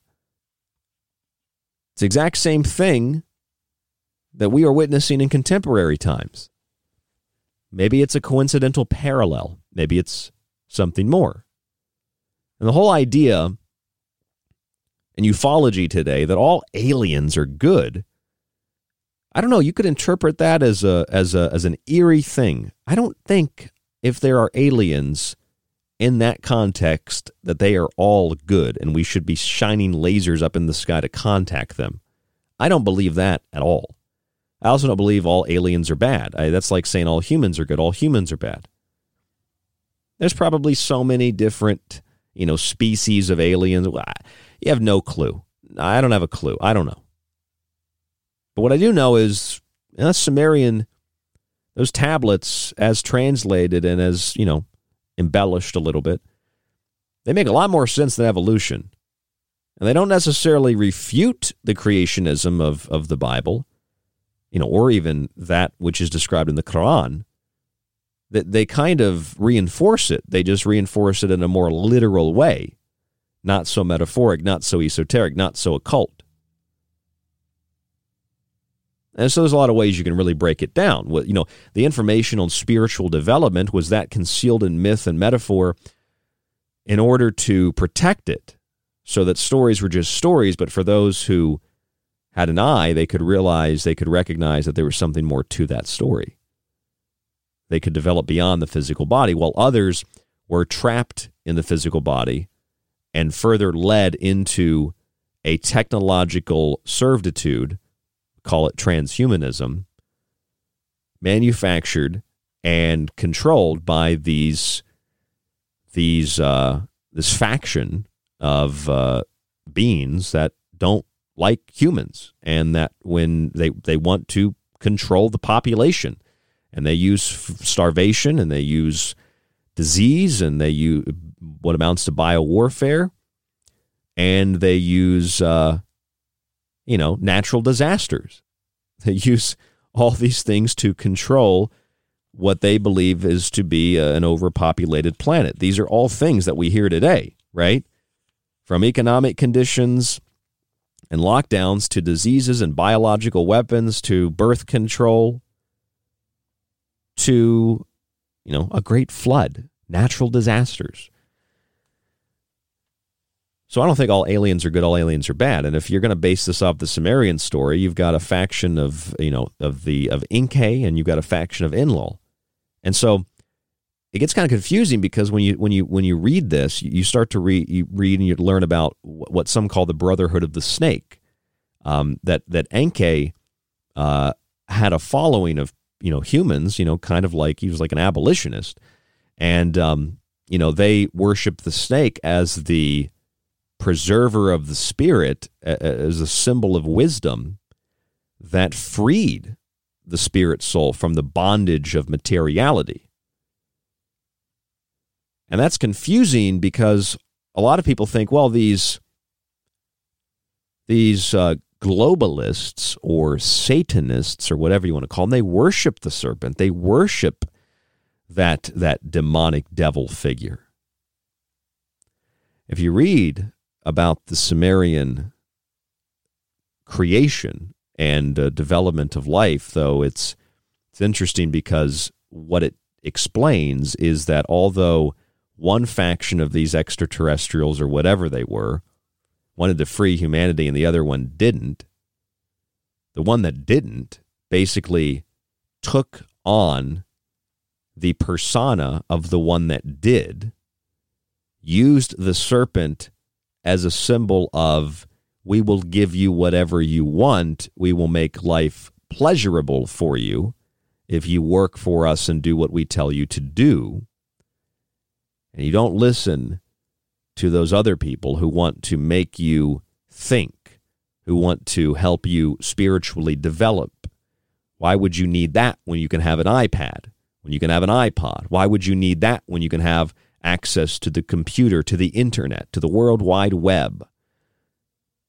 It's in essence how I interpret it, how I break it down. So they see the serpent as this evil, diabolic thing, when in fact the serpent was that which freed humanity. And from a human point of view, we're typically scared of the snake when the snake could have been our savior, if you will. On the other side of the proverbial coin, those who wanted to keep humanity trapped as slaves, they worship the serpent because the serpent is the persona that they've taken on, but it's an inverted persona due to the fact that the serpent once represented freedom and spiritual growth and development. They hijacked that, in essence. Hijacking that symbol, that's why they worship it, and that's why they have conditioned and trained the human race to despise the serpent, especially that serpent in the Garden of Eden, a story that has been made more symbolic and more metaphoric and not so literal over the years. Now, I'm not saying I believe or disbelieve any of this, but it would make sense if you're controlling the population through food shortages and through disease and through what amounts to biological warfare and population control. These are all things that seem like they're happening today. And there are some that want to free humanity, and there are some that want to bind humanity. The ones that want to bind humanity are saying, look, we're trying to free you. We're giving you the option to choose these 2 or 3 things. That's freedom to choose. You just have to do what we tell you to do when we tell you to do it. Carbon credits, COVID-19 passports or health passports, restrictions on traveling, restrictions on speech. But we love you. We're very, very, very loving people. We want to help humanity. And others are saying, no, we would just be yourself, be a human, be free, be spiritual, connect with God. And there's some that don't like that because that means they lose control. I mean, if it's an archetype, if it's a metaphor, it's one hell of an archetype and one hell of a metaphor that goes back 4,000 or 5,000 BC and before and is relevant in contemporary times. If it's not a metaphor, then we're dealing with something honestly extraterrestrial and alien. I don't care whether it's a metaphor or not. I can tell you this. My firm belief is we are dealing with something that is more than metaphorically extraterrestrial. Something that is certainly not human. Certainly does not like humans. It does not like free thought and free expression. It does not like the freedom to move, the freedom to do what you want to do. It does not like the spirit soul. It does not like God. It wants to eliminate religion. It wants to eliminate connection to source. It wants to eliminate everything about the human and create a synthetic system that everything will be plugged into. That's the hive mind, Internet of Things. That's the 6G of Samsung, this immersed reality of everything being a digital replicant. It's like the Borg from Star Trek. But there are aliens that don't feel that way in all science fiction. And so when you put all this together and you think about it, maybe that's why there's some UFOs that try to prevent humans from using technology that would be to their detriment. And they don't interfere directly. They do it indirectly. In some cases, they shut down nuclear missiles, but they don't do much more than that, although that's pretty terrifying. You know, a lot of this nuclear technology developed at national laboratories run by the Atomic Energy Commission, or now the Department of Energy. They run by the Idaho National Laboratory, and that's right now in Idaho. That's where they have the highest per capita rate of UFO sightings. Why? Well, it's probably because of all the nuclear technology that was developed there, the nuclear waste that's stored there. That's just one theory, anyway.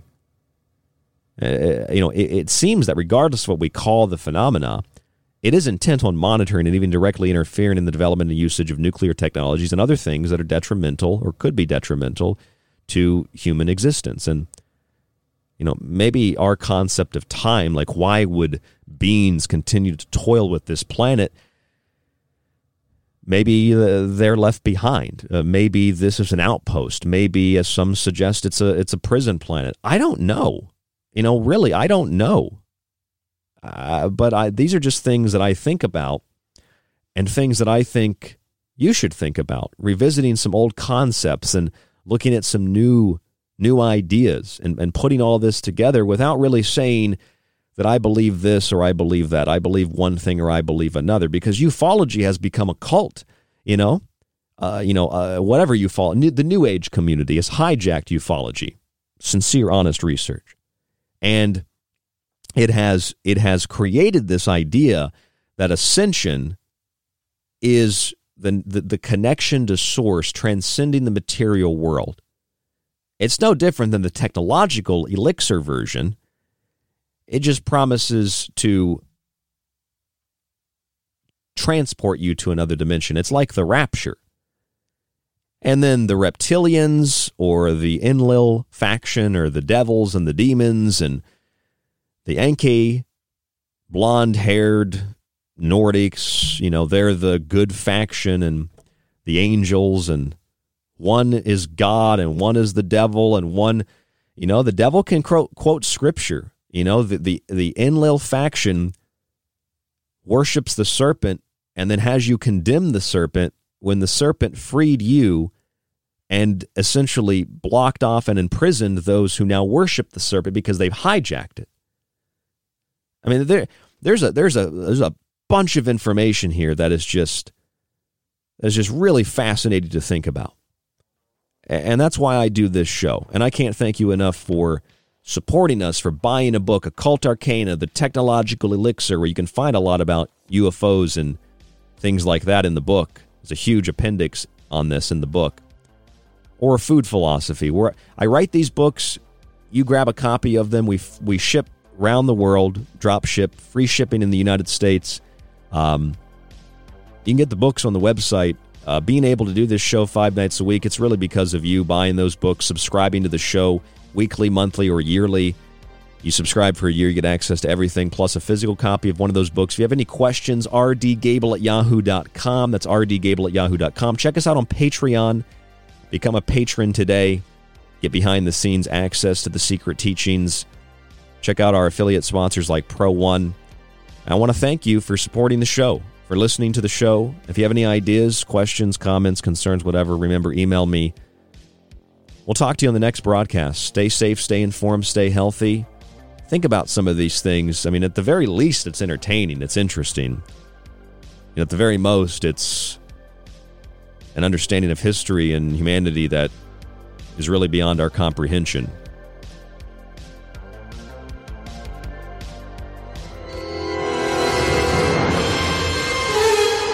Time's up. Time may be up for tonight's broadcast of The Secret Teachings, but don't worry, you can still catch us Monday through Friday right here exclusively on the Fringe FM. You can also subscribe to the show and montage archive while grabbing my books at thesecretteachings.info. To get in contact with us, you can email the show at rdgable@yahoo.com. Stay tuned to KTLK Digital Broadcasting, The Fringe FM.